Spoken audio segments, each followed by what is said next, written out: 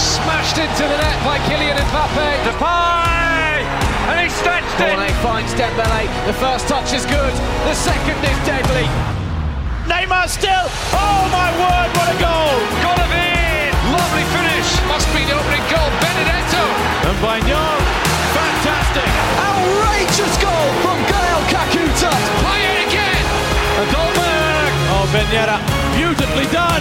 Sensational! Hello and welcome to the latest edition of Le Beau Jeu, the official Ligue 1 Uber Eats podcast brought to you every week in association with BT Sport. Coming up, Rennes reigns supreme after beating Saint-Etienne 3-0. Lille are also going great guns. They are still unbeaten, but watch out for Paris Saint-Germain back in business after their third straight victory. They were triumphant away to Reims. We will talk about that. We'll talk about all the action, the big games through the weekend. With me here in Boulogne-Billancourt on this grey Parisian Monday morning, Robert Thompson. How are you, Robbie? Bonjour, Mathieu. Bonjour, everyone. Yes, very happy to be here, feeling relaxed, calm, quietly confident about a good pod.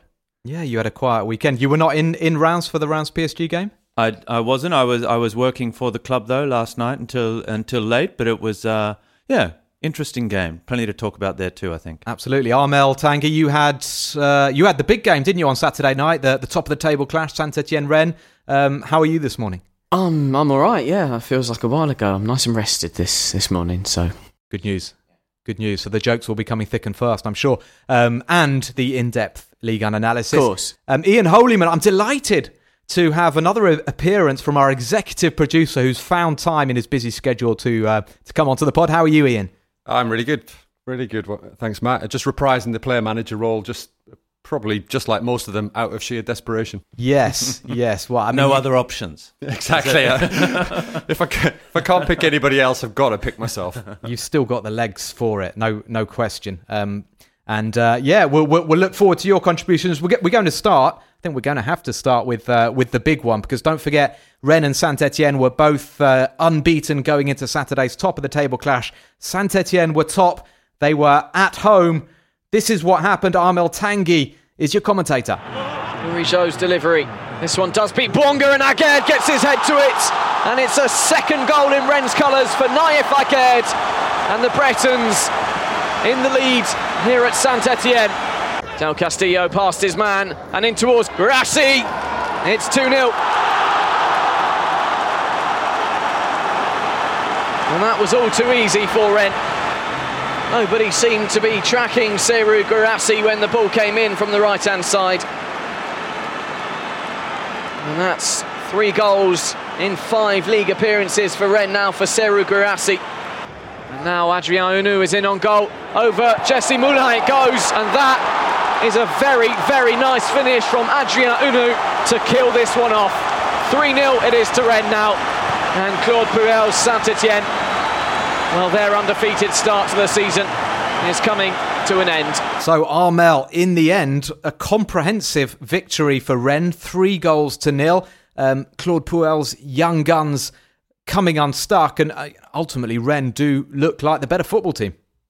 yeah, they did. It was a fully deserved 3-0 win, representative of the afternoon's play, really. Saint-Etienne were poor and Rennes were clinical. They didn't really create hundreds of chances, but they put away what they did create, and that for me is the sign of a good team that are going to go far this season.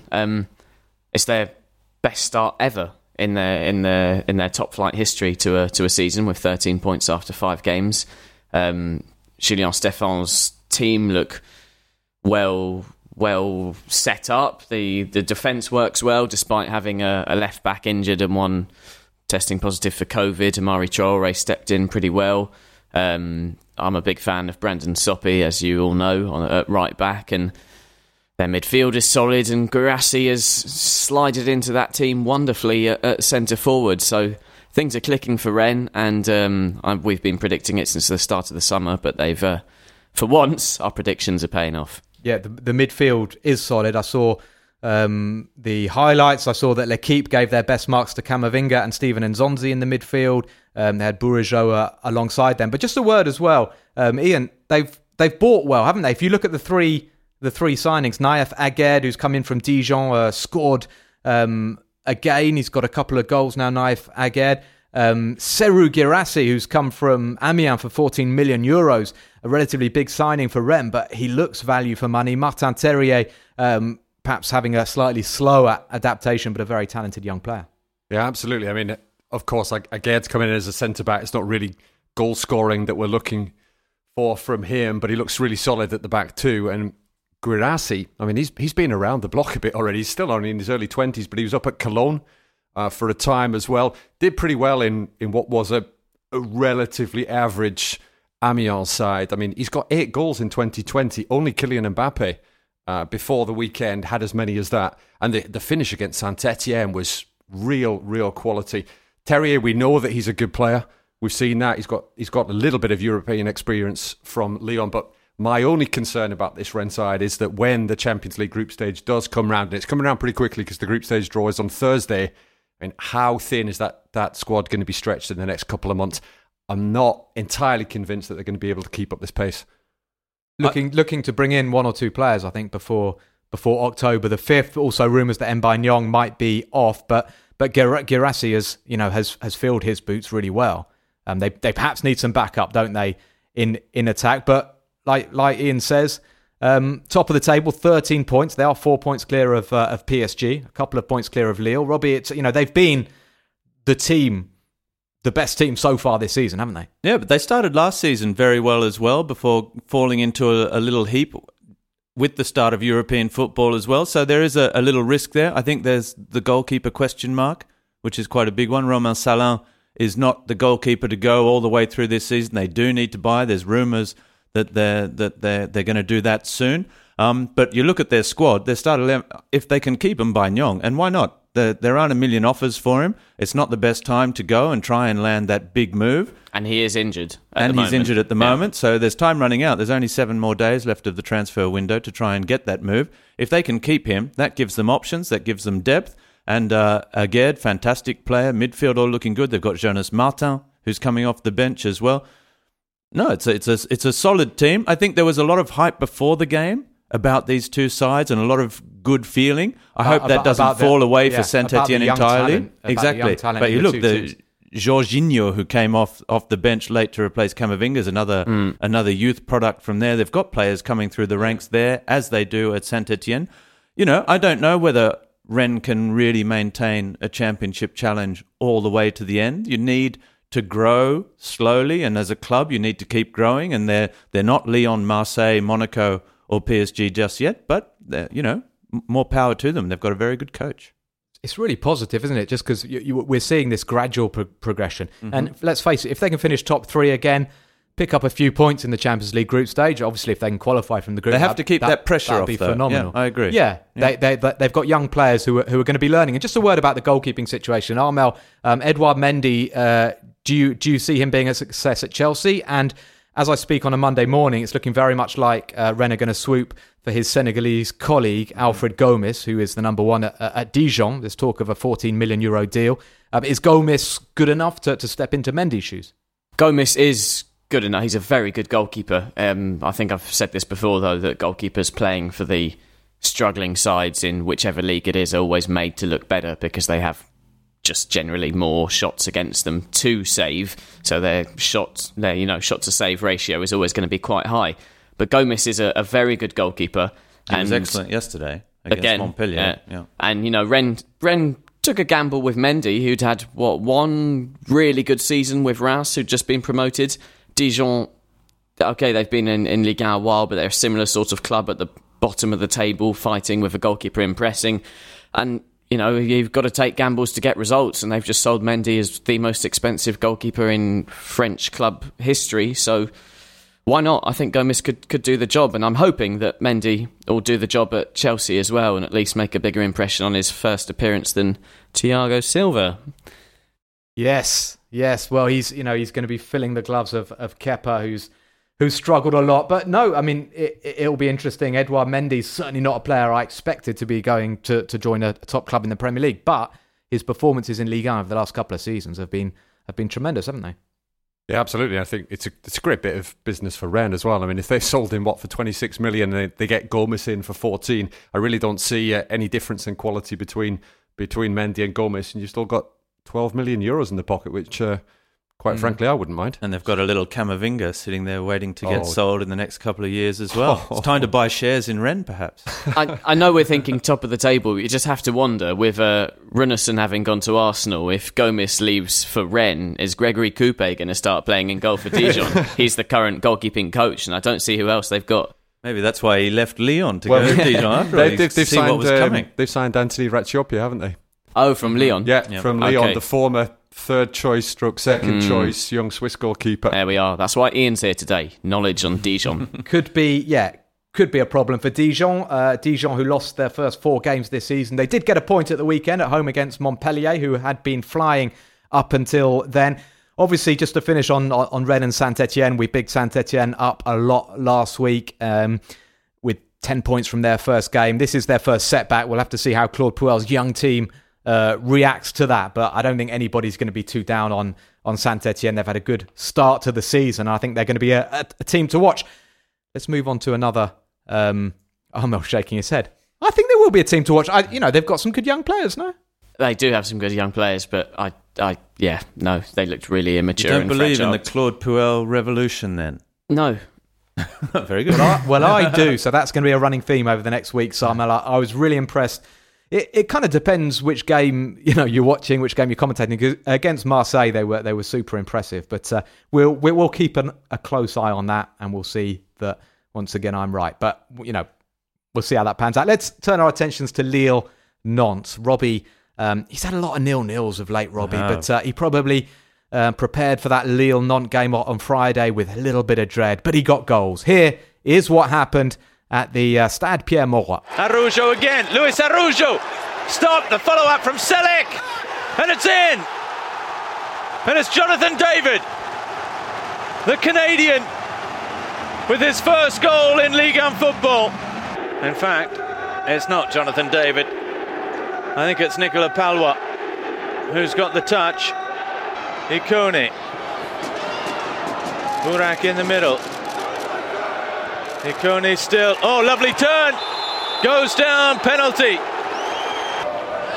Burak Yilmaz, the Turkey legend, steps up against Albon Lafont and scores his first in French football for Lille. So, Robbie, you got excited for that first goal, thinking Jonathan David had opened his account.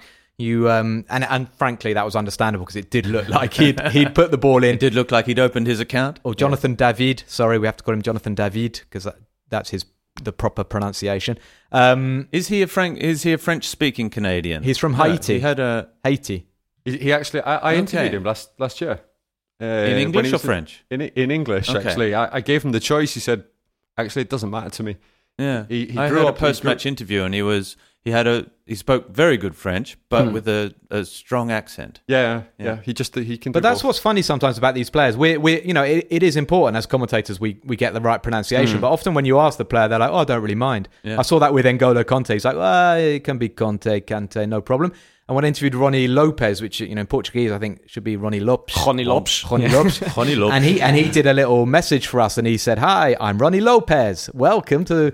And that was quite funny. Yeah, and I have to. Patrick Vieira calls him Marco or Marcos, I think, But which is his real name. Yeah. He calls Casper Dolberg Gasper. He's done it for 2 years now, so I think he just says what he wants. We Really, don't go on Patrick Vieira's name pronunciation. No. Okay. And just and we will move on and talk about Lille against Nantes. But the Monaco sporting director Paul Mitchell, somebody has got to tell him how to pronounce Wissam Ben Yedder's first name. He's been calling him Wisdom.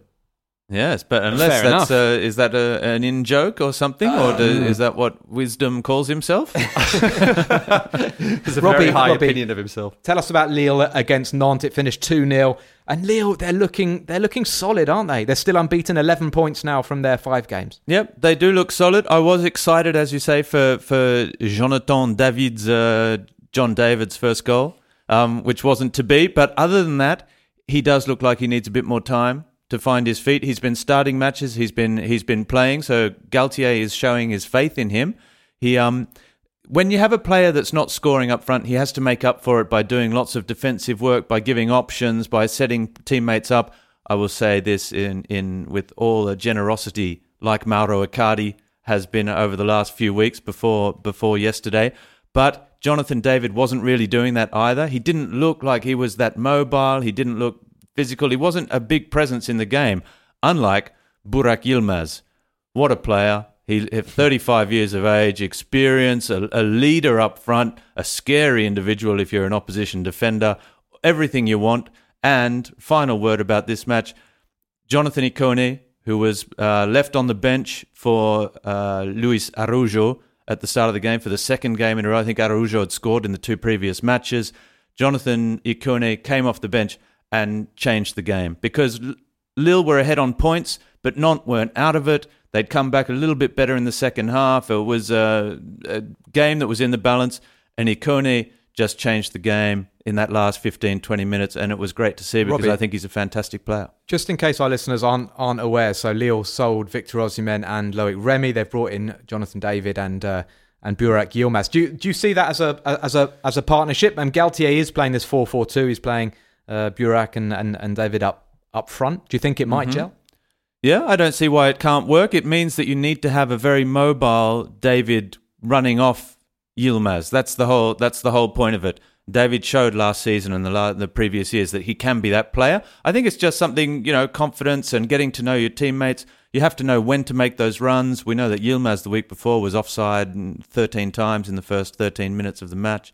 But, they perhaps not quite, but these things they take understanding, they take time to put in place, and this is a big move for Jonathan David. So he's got to take time to find his place in the side. Oh, I think we were spoilt, weren't we? Victor Osimhen kind of spoilt us, really. Well, because he hit the ground running. He didn't hit the ground running. I mean, DMA, Usain Bolt would have struggled to keep up with him. It was amazing. He had a fabulous start, and he's a very different sort of player to Jonathan David, isn't he? I mean, Osimhen for me is Drogba. He can just do it himself. He can be a bully. He can score goals. He can link up play. Jonathan David's a little bit different, but I do like this idea that Galtier has. He's got Jose Font at the back, bringing through the young players like we've seen Gabriel heading off to Arsenal, Sven Botman now that they've brought in from Ajax, and he's doing it at the opposite end now with Burak Yilmaz alongside Jonathan David. And let's not forget people like Jonathan Ikone, still relatively young, Jonathan Bamba. They've still got a lot to learn. Luis Araujo, we mentioned as well. Ian, it is really, really impressive, isn't it? When you talk about Lille, the way they're developing these players, they're selling for huge money, but they seem to be replacing them so well. And we chatted to Sven Botman after the game. He's a 20-year-old Dutch under-21 international, formerly of Ajax Youth. And, he's played 5 games, slotting inside alongside Jose Font, and he's looking the part. Here is what he had to say about his early weeks in Lille. Very happy because at the beginning they are welcoming me a lot. They're helping me with the training, with the matches. So that was very important for me to immigrate as soon as possible. It's going the good direction, and like I said, I think we belong to the top 3. That's our goal. Well, in my preparations for the match, and you guys might doubt this if I just spurt it out like this because it's quite unbelievable, but Sven Botman actually signed on I think it was the 31st of July, a loan deal to come from Ajax, and now just 8 weeks later, just before the game, he signed a permanent 5-year contract, so transfer made permanent just before the game for about 8 million euros, I think the final. So that means that he's settled in very well, that everyone's happy, and clearly he does feel at home because both he and the club have decided within 2 months of arriving somewhere to turn a loan into a permanent deal. Curious though, first time I've ever seen something like that. I like him. I think he's still got work to do. He's only a 20-year-old centre-back. But what I like about him is he kind of looks and talks a little bit like Terminator. I don't know if we're allowed to say that, but he's a bot man. He's half robot. Yeah, he's a bot man. Yeah, but he has kind of got that about him. No, but you're right. And as a centre-back, sometimes, it's kind of old-fashioned, but you want a guy who can defend and who can Go into the tackle, get rid of the ball. He's kind of a no-frills player, and I quite, even though he can pass the football as well, but I like that about a centre-back. That's what I would look for. And alongside Font, I think it's quite encouraging. What do you think, guys? Botman says we should be a top 3 team. They missed out just last season. Top 3, Ian? Unlikely. Oh, are we doing this? Our top 3? No, but Again, we're talking about Lille. But it's true that if we're saying that Rennes are going to be top 3, I would assume PSG would be. I personally can't see Marseille finishing above Lille, so I think my top 3 is PSG, Rennes, and Lille. Yeah, that's for me. Yeah, Robbie? Yeah, I think they could be. I am terrible at predictions, and so always try and avoid them. I think PSG will win the league. There's one. For second and third, yeah, why not? They could be. Rennes, why not? They could be, but I'm not convinced by either of them yet that they really are standout, clear top three sides. I think what there are about others. the Champions League semi-finalist Lyon? Do you not see them finishing in the top 3? I think that can we ask this question again on the 6th of October when the transfer window has shut and we can decide? Because and I was actually, you mentioned Lyon, Botman compared to Joachim Andersen, who never really stepped up to the plate. We expected a lot from him when he arrived at Lyon. He was given chances at Lyon. He hasn't impressed under 2 different coaches. What is the story there? And he costs 3 times more than Botman as well. Yeah. So the story there is they're not happy with his performances. There's even talk, although Olas has said they're not going to get Samuel Umtiti, but there was talk that they might try to get Umtiti in. We know they've got already Marcelo and Denaya. So Anderson's been linked back to a move back to Italy as well. But anyway, but Botman, let's wait and see. Top 3, maybe. You're listening to Le Beau Jeu, the official Ligue 1 Uber Eats podcast. We do welcome your comments, any questions, any remarks. Do send them in, league1podcast@gmail.com, or using the hashtag Le Beau Jeu on Twitter. It's time for our Deja Who section. The little teaser for you to try to react to and try to guess. So last week we had this clue. I played over 100 Ligue 1 Uber Eats games in the course of my 3-year stay on the Beauty Island. I went on to Spain, I played in Belgium, and I certainly met the standard there. I played and I still play for America without actually playing in America. We got some right answers. Adam Shirolnik, as ever, again, got it right. Well done, Adam. Habib Barr and Joe McCall also got the right answers. It was, of course, the Mexican superstar Guillermo Ochoa, who we felt also looks a bit like Ted from How I Met Your Mother, albeit with more hair. This week's clue is coming right up. Here we go for our Deja Who. I made my Ligue 1 Uber Eats debut at Bordeaux before turning out for Bastia, Angers and Caen. I now play alongside a former Lyon and Manchester United defender. I won the league title last season. If you know which player we are talking about, tricky one this week, do send your answers into league1podcast@gmail.com or using the hashtag Le Beau Jeu on Twitter.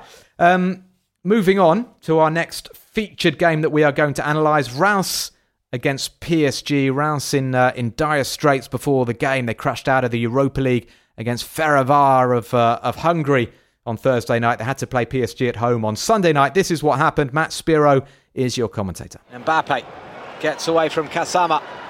Mbappe to Icardi! Mauro Icardi scores his first goal since February. Brilliantly set up by Kylian Mbappe. And very, very well finished as well from the Argentine international. The 1-2 with Draxler, Mbappe, and surely, yes, Mauro Icardi gets his second of the night, and that will probably be it. As far as Reims are concerned, just a minute or so after Reims had hit the post, Paris Saint-Germain double their lead. Ian Holyman suggesting it was a bit weird to introduce myself in the commentary, but I didn't see any other way of playing that, Ian. And it's very Zlatan. Very Zlatan-esque, yeah. Listen, PSG were really good. for the first 20, 30 minutes in this game. Mauro Icardi, there was a big article in L'Equipe on Sunday about how Icardi hasn't scored since February, which is a long time, but I counted. It was only 6 matches. And that article was just a hatchet job. My God, sometimes it's just incredible, isn't it? Some of the stuff that's written about footballers all over the world these days. Yes, I agree with you, Robbie, but Icardi as well has cost PSG 50 million euros. He's an international star, and he's looked off colour. You know, he looked off colour in the final 8. But he looked sharper yesterday. Benefited from 2 passes from Kylian Mbappe, scored both of the goals. Ian, you want to comment on Icardi? I do. The only thing that was off colour about Icardi last night was his hair, because him and Leandro Paredes seemed to have dipped into the bleach. But yeah, I was getting the impression that Icardi hadn't scored since, something like the Jurassic period or possibly the Roman invasion. It was so long. I mean, February, as you pointed out, 6 whole games. Ooh, I mean, the bigger question is why wasn't he used in Lisbon? That's the bigger question. Someone had to bring that up. That's the bigger question. But he looked the brilliant. game where he was hopeless? Was it Atalanta or? Well, Atalanta, he didn't score. He started. He didn't start the next 2 games. He didn't come off the bench. But he hardly touched the ball. I mean, he doesn't. Ian, but he looked overweight. No, I mean, he looked off the pace in Lisbon. But he did. But it's always the same when you have a finish. He's a finisher. He's not there to link up play, really. The controversial decision was in the final not to send on Icardi when they were trailing 1-0 to Bayern. He sent on Choupo-Moting, but Choupo-Moting had played an important part in getting them there. Yeah, but so what? What's loyalty got to do with it? You want to put in the best players who've got the best chance of winning a game. But okay, let's leave that. But last night, his first goal. Ooh, that was lovely. Yeah, superb. It was a lovely goal. It was a brilliant finish. I mean, Mbappe, it was a brilliant finish. That was brilliant first touch, because the first touch. Mbappe's first touch was sensational. Mbappe's pass was a bit behind him, and he managed to sort of take it in his stride. Sort of best first touch in the league this season, was it? Oh God. I mean, have you watched every single first touch? Every single first touch. Armel, for me, it was the best first touch. Thomas Tuchel had a tactical tweak against Rennes yesterday. He played. Everybody thought it was the normal 4-4-2, but it was actually a 4-3-3, and he played Paredes as the holding midfielder. Either side of him, he had Draxler and Neymar, so it's obviously ultra attacking. But Neymar in this sort of number 8 role, and he thrived. I mean, he really did, particularly in the first half. He got a little bit tetchy in the second half. He was getting fed up with getting fouled, and he's got to be a bit careful, Neymar. I did feel he was in danger of doing something stupid, but he didn't. But what do you think about that 4-3-3? About 4-3-3, I was going to talk about Neymar more specifically, because I'm pleased to have seen him back in his. It just looks like he's on the beach again. And that's when he's at his best, just dancing on the football. It's great to see, and I'm not his biggest fan in terms of the character, but last season he was winning me over with those sort of performances, and he was seeming to focus more on his football. I was a bit worried after the episode against Marseille that he was just going to drop down in everyone's estimation again, but I'm very pleased to have seen him perform like that against Rennes, where that's when he's at his best, really full of confidence, and some of the touches just whew, what a player. Right, I mean, you remember that run? Maybe the listeners have not seen this, but there was a run in the first half. He picked up the ball somewhere around about the halfway line. He sort of knocked it really wide, quite a heavy first touch. I thought, what on earth is he doing? And then he just nutmegs Thomas Fouquet. Then he just takes it away. It reminded myself of me in the garden with the kids when they were about 3. Nutmegging you. They're quite prodigious, but it was an amazing run. And then he just sort of opened his body and just put it wide of the far post. I mean, it was one of those moments where you want the ball to curl into the far corner, and then you are off your seat, and it doesn't matter who you support. I mean, unless perhaps you're a Rennes supporter, but it was amazing. Robbie, the one thing I'd say about yesterday's performance against Rennes, PSG played really well. They had so many chances. Rajkovic made 1 or 2 stunning saves, 3 or 4 stunning saves. Yeah. The finishing wasn't always great. And, I think it's fair to say there was a bit too much showboating in the second half. Now, PSG were only 1-0 up. Exactly. Boulaye Dia hit the post on about 60 minutes, and then a minute later, Icardi got his second, and that was that. But Thomas Tuchel wasn't happy. He said, we've got to be more serious in these matches. If we have to score 8 goals, we need to score 8 goals. Do you think... Well, do you think... But is it something PSG should be wary of, that sort of slightly too relaxed nature in the final third? I think it was a difficult game because Paris Saint-Germain were clearly the better side. Reims are clearly low on confidence, low on cohesion, understanding at the moment. So normally when you play Reims, they just look to defend, and it's really, really tough. Here, they weren't defending that well. As you say, Paris could have had 4 or 5 goals easily. But if Boulaïdia had scored, I mean, it's a shot that cuts in from the left onto the right foot. He's only just come off the bench as well. It's deflected off Florenzi, curls around Navas and comes off the post. There you have 1-1 after all that domination. And you have a Paris side that, like you say, they're not being forced to do more. That's the thing about when you play a side like Reims who are that low on confidence. They're not coming at you. They're not. There were a couple of aggressive players. Kasama looks good. I think I like him, the number 6 in midfield, the former Porto youth. But it was almost like the French would say, a match piège, a banana skin for PSG, because they suck you in. They don't do anything to think they're going to be dangerous at all. You can sort of knock it around. For me, it was a strange match, and I understand what Thomas Tuchel's saying in the second half, where Paris should have done more, should have killed it off, because Reims just lull you into this false sense of security at the moment, where they don't even look like they're trying to score. But PSG going well. 3 wins, Yep. 3 wins from 3. They're looking good. Just a word about Reims, because they were one of the surprise teams last year. They finished 6th. They've had an amazing 3 years. The last 3 years under David Guillon, the Ligue 2 title. They finished 8th in Ligue 1, then 6th in Ligue 1. Now there is talk that Jean-Pierre Caillot, the president, wants to sack him, or is thinking about sacking David Guillon. Just 1 point this season from 5 matches, and they're out of the Europa League. That is surely very, very harsh, isn't it? I mean, reading between the lines, it seems that David Guillon is saying we need some reinforcements, we need a bit of money to strengthen, and Caillot is saying, listen, you've got good enough players to be doing better. Well, they lost Disasi, who went to Monaco, and that's a big blow. That leaves a big hole at the back for them. Yeah. But otherwise, they've got some fantastic players. They've added Valérien Berisha, who was everywhere last night in a difficult side. He ran, he worked very hard.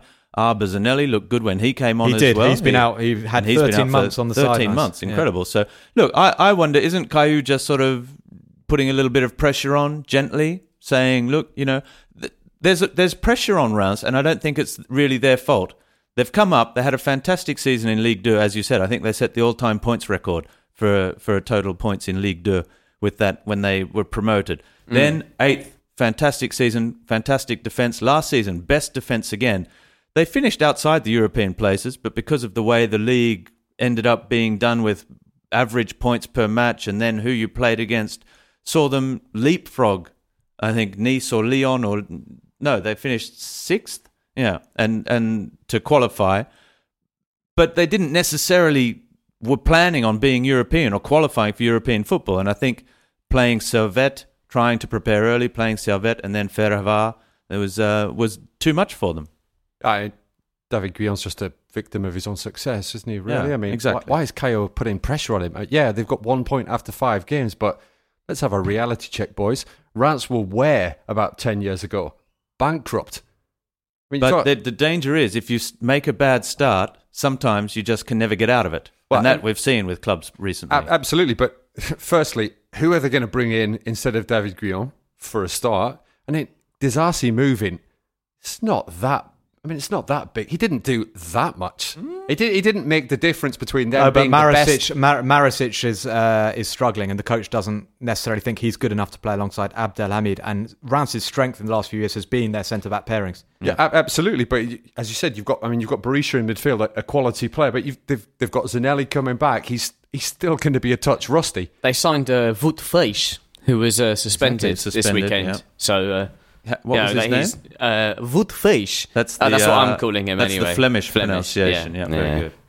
Listen, I think personally that Reims have been in free fall ever since Albert Batter left in the 50s. 1962, last Ligue 1 title for Yeah, Reims. last time they were in the Champions League final was in the 50s. They're just rubbish. 2 teams that should be winning titles, that should be winning trophies, but are struggling at the moment are Lyon and Marseille. They're playing each other this weekend. Let's hear how they warmed up for the Olympico. Ian Holyman commentated Lorient against Lyon on Sunday. Here's Armel. Wissa with a shooting opportunity and picks out the top corner. Brilliant finish from Johan Wissa. Sense of urgency now. Still Dubois. And still Dubois. Brilliant run! Fabulous individual goal from Leo Dubois to pull Lyon level. Ian, Lyon, they're just not clicking, are they? They're not clicking this season under Rudy Garcia. Well, Usamawa, after the game, which was his 100th Ligue 1 appearance, actually, all of them for Lyon, potentially his last as well, with that a lot of talk about him moving to Arsenal. But he was asked whether the speculation over his transfer had disturbed the squad, and he said, no, absolutely not. We've just got to do things better. It was tricky yesterday. I mean, at one stage, there were 21 players. So only Anthony Lopez was not in the Lorient final third. Okay? You had Marcelo virtually playing as an attacking midfielder. They started... The question you could ask of Rudy Garcia is, why on earth did he start with 3 at the back? And talking about Joachim Andersen, his days look surely numbered. He was on the bench yesterday. Sinali Diomande, 19-year-old, highly talented, made his first start. He got taken off at half-time as they went to 2 at the back, and it wasn't Andersen. We just didn't see him at all. So there's a lot going wrong at Lyon for the moment. But let's not forget, I mean, they were in the Champions League semi-finals, a month ago? Barely a month ago. So it's been a difficult pre-season which has virtually not existed. 6 points from 5 games so far for Lyon. They are coming under pressure, as is Andre Villas-Boas at Marseille. Ian had the pleasure. He had some big matches this weekend. Lyon at Lorient. I did indeed, but it was, I don't know, pleasure was the word that I was looking confused at, Matt, because watching Marseille on Saturday evening was not a pleasure. It really, they were so poor. Benedetto, Payet, Thauvin up front. Should we hear the best moments then from that game? Here's Ian Holyman's commentary from Marseille against Metz. Look how high up the pitch Metz are playing. Really squeezing the game. Udon. And now Nian, great chance! And he's taken it! Ibrahim Nian has stunned Marseille, and Metz have the lead. Here they come again though, the hosts. Kawi. Benedetto. And now Radonjic cuts it back. Chance for Sanson! And Marseille have grabbed a point at the death. Such a cool head and finish from Morgan Sanson. Bitter disappointment for Alexandre Kija in the Metz goal. So Ian, 1-1 it finished, and it was 95th minute when Morgan Sanson actually got the leveller. And yeah, I mean, I've seen analysis of the game. Payet and Thauvin just not really clicking, not linking up with Benedetto. Well, the tone was set really 15 minutes in. Payet just bustles into the box quite nicely and then smashes it over the bar when all he had to do was just stroke it into the net. And Benedetto had a couple of attempts like that. They didn't test Ukija. I don't remember him making a single save, a significant save in the game. Who for me is the weakest goalkeeper in Ligue 1. Well, they didn't test him at all. It is a big shout. The only time that they actually looked good was that 95th minute.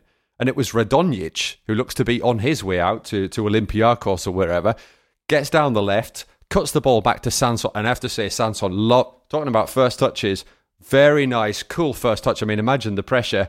And he bends it in, an absolute peach. It was a lovely goal. Not quite as good as Leo Dubois' equaliser, I have to say, for Lyon yesterday, that was very tasty and from the most unlikely of sources. But Marseille was stodgy. They didn't have any pace or rhythm going forward. I think it was really interesting to see Florian Thauvin in a big interview, I think it was on Saturday in L'Équipe, saying that basically after 3 games in a week prior to that, he was absolutely knackered after playing, 20 minutes last season. I just wonder how much of an effect, I know we can't keep saying it, but just for Marseille in particular, playing in an empty stadium has, even as commentators, I don't know if you guys have noticed this, but it somehow becomes quite difficult to realise if the players are playing at full pelt when there's nothing going on in the stands.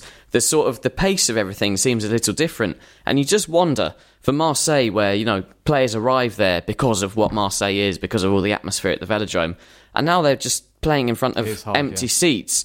Something mentally is a little different. When you've got a huge cavernous stadium like the Velodrome, it makes it hard. Because I was commentating the Reims PSG game, and there were almost 5,000 fans, and the stadium didn't look full, but it looked, there were a lot of people in every stand.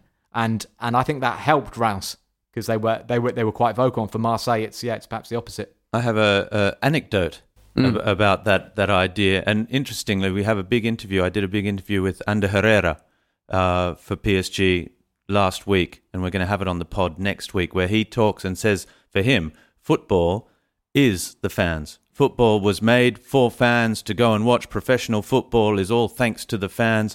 He even said, there are lots of great things. I understand it's a big business. I like earning the money I earn, but it's all thanks to the fans. And for me, these empty stadiums is not football. I hope it doesn't continue. So that one coming up on the pod. But I remember when Radamel Falcao signed for Monaco, and Matt and Armel and Ian, we work at a TV channel here in France with Sonny Anderson, who was a famous former player, Brazil international, Barcelona, Lyon, Monaco, and others, Villarreal, Marseille, thank you. and I said, Radamel Falcao coming to France, he's going to enjoy having a little less pressure than Atletico Madrid. It's going to be cool, he can concentrate on his football, he has a young family. And Sonny Anderson said, and he was half speaking for himself, saying, I think he's really going to struggle because when you play in front of stadiums like that, when you come from Colombia, when you play at Atletico Madrid, you need that. You feed off that, and he will miss that at Monaco. And I think so. Yes, I think the players do miss it, and certainly the PSG players are all talking about it. How they're desperate to have fans back in the stadium.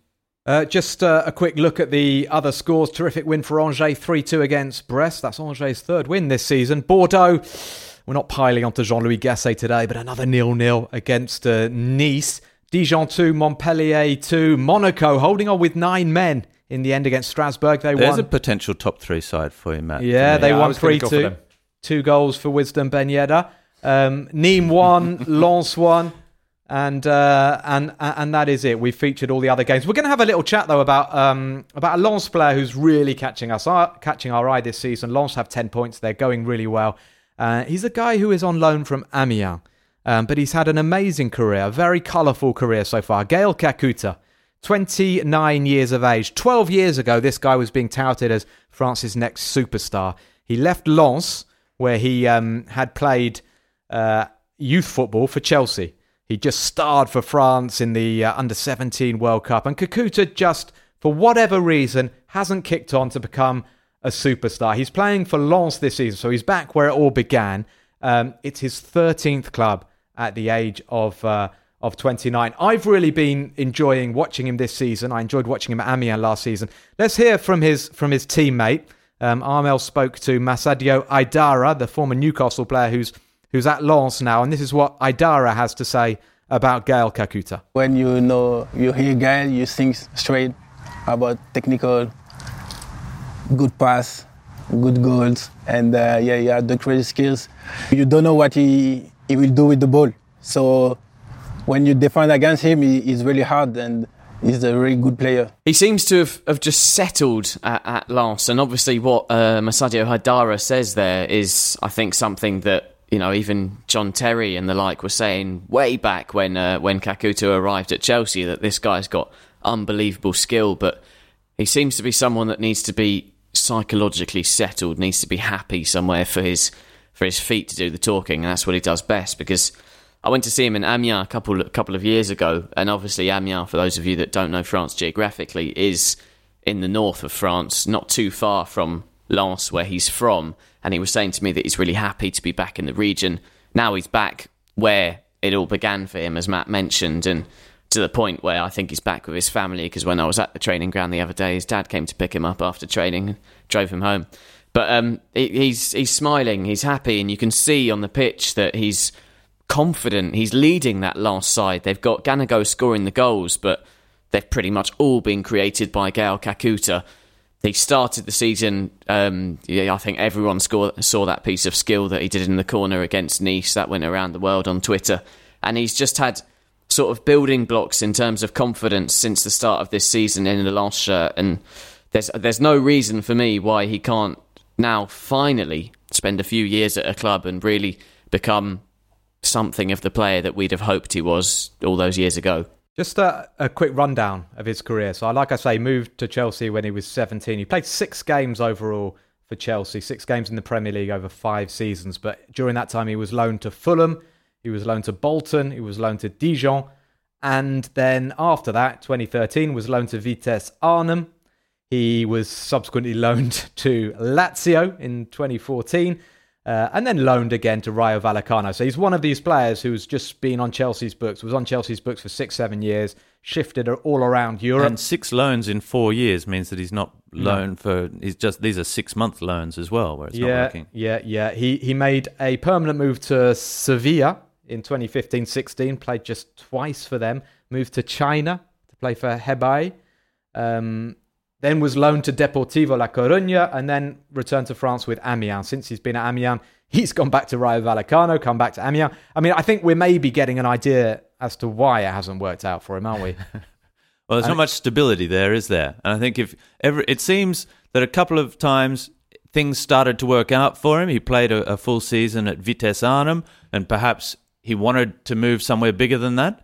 But every time it doesn't seem to work out. Rayo Vallecano, he had a good season.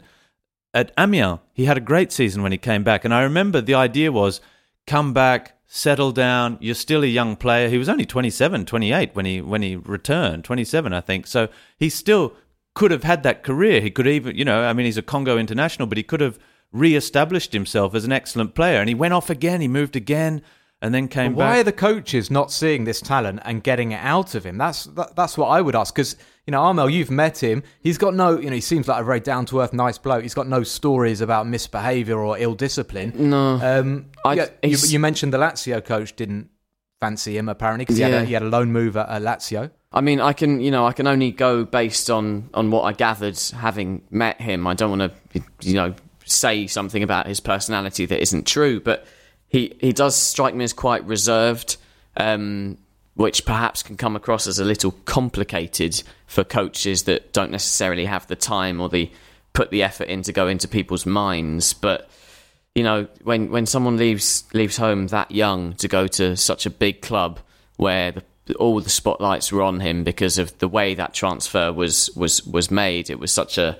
I think it changed some of the rules of transfer. He was banned, I think, after it as well. So, he's had to mature on his own in circumstances where you're not given any time for it. And I think the past few years have got something to do with that, because I met someone that couldn't really explain to me why his career hasn't gone the way he would have hoped, or the way everyone would have hoped, really. And there are so many kids, like young French kids, who get hyped up, don't they, at a young age? Well, that's what I was going to say. Ben Arfa and Nasri are like two of the big ones, but you've got Gabriel Obertan, players like that who are seen as exciting 18-year-olds, David Bellion. They go to England at a young age and they lose their way. And it obviously is not straightforward. You have to have a strong character, don't you? Exactly. And you need the right people around you, I think, to absolutely. You have to be confident. And a lot of these, I mean, we chat about it, Matt, all the time, and have done for years, living here in France. But sometimes these young French footballers are extraordinarily shy and timid. And it's a real handicap in terms of communicating, in terms of they may have confidence in the people around them, their family unit, or their people that are in their ears telling them that they're fantastic, but they can't necessarily go out and communicate it in a generous, open way with people around them. And when you're a 16-year-old kid and everyone's telling you you're great, and you go and sign for Chelsea, where there are all these, a different culture, an English culture, a tough London culture, where there are lots of international footballers who don't give a talented young kid a break, because that's the world of football. It's a terrible concrete world, where very aggressive for young kids. They need to be able to impose themselves. And maybe, I don't know if it's a French thing, but there are a lot of very shy French kids, and maybe it's too much for them at that age. Well, I think, how would you have done it? I mean, never mind in football, but let's say you were trying to be a journalist and you head off to London from or you head off to, let's say, Paris when you're 18 years old, you try and make it there, and then they send you up to the northwest of England, then they send you back to France, then they send you to Holland, then they send you to Italy. How would you have coped with that? I think it's pretty difficult. I mean, I just want to bring in my only Gaël Kakuta anecdote, and it doesn't even really involve Gaël Kakuta. It involves the man sitting across the table here, Armel Tongi. Last season, I was preparing for a commentary while Armel was commentating within earshot. He was commentating that amazing Amiens 4, PSG 4, in which Gaël Kakuta scores an absolute worldie. And my abiding memory is of being shocked so much that I jumped out of my seat as Armel he just lost it when Kakuta puts the goal. A pen went flying through the air. It's probably still in orbit somewhere up there right now. It was a real moment of pure football joy, and that's what a player like Gaël Kakuta can bring. Ian, as a special treat, I've dug into the archives and I found that Armel Tanguy commentary. Let's hear Armel commentating Gaël Kakuta for Amiens. As Kakuta fires a goal and makes it too in some style. Outrageous goal from Gaël Kakuta. And Amiens get this, a 2-0 up against Paris Saint-Germain. Fantastic, Armel. You did get very excited. You went a bit squeaky. True, but we all get carried away sometimes watching it. And what a game, what a goal it was. It's time to put our rain max on or get our umbrellas out. We're going to go on a bon voyage. It's horrible weather in France, but we've got some cracking games coming up this weekend.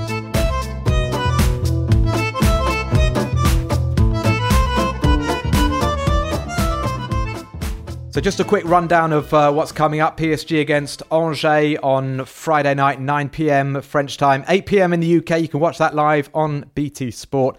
Lens Saint-Etienne on Saturday at 5 p.m. in France, at 4 p.m. in the UK. Nice against Nantes, 9 p.m. in France, an hour earlier in the UK. Both of those games are live on BT Sport. And then Sunday, a big lineup. Montpellier against Nîmes, 3 p.m. French time. Brest against Monaco, also at 3 p.m. Rennes is the 5 p.m. local time. Lyon-Marseille, 9 p.m.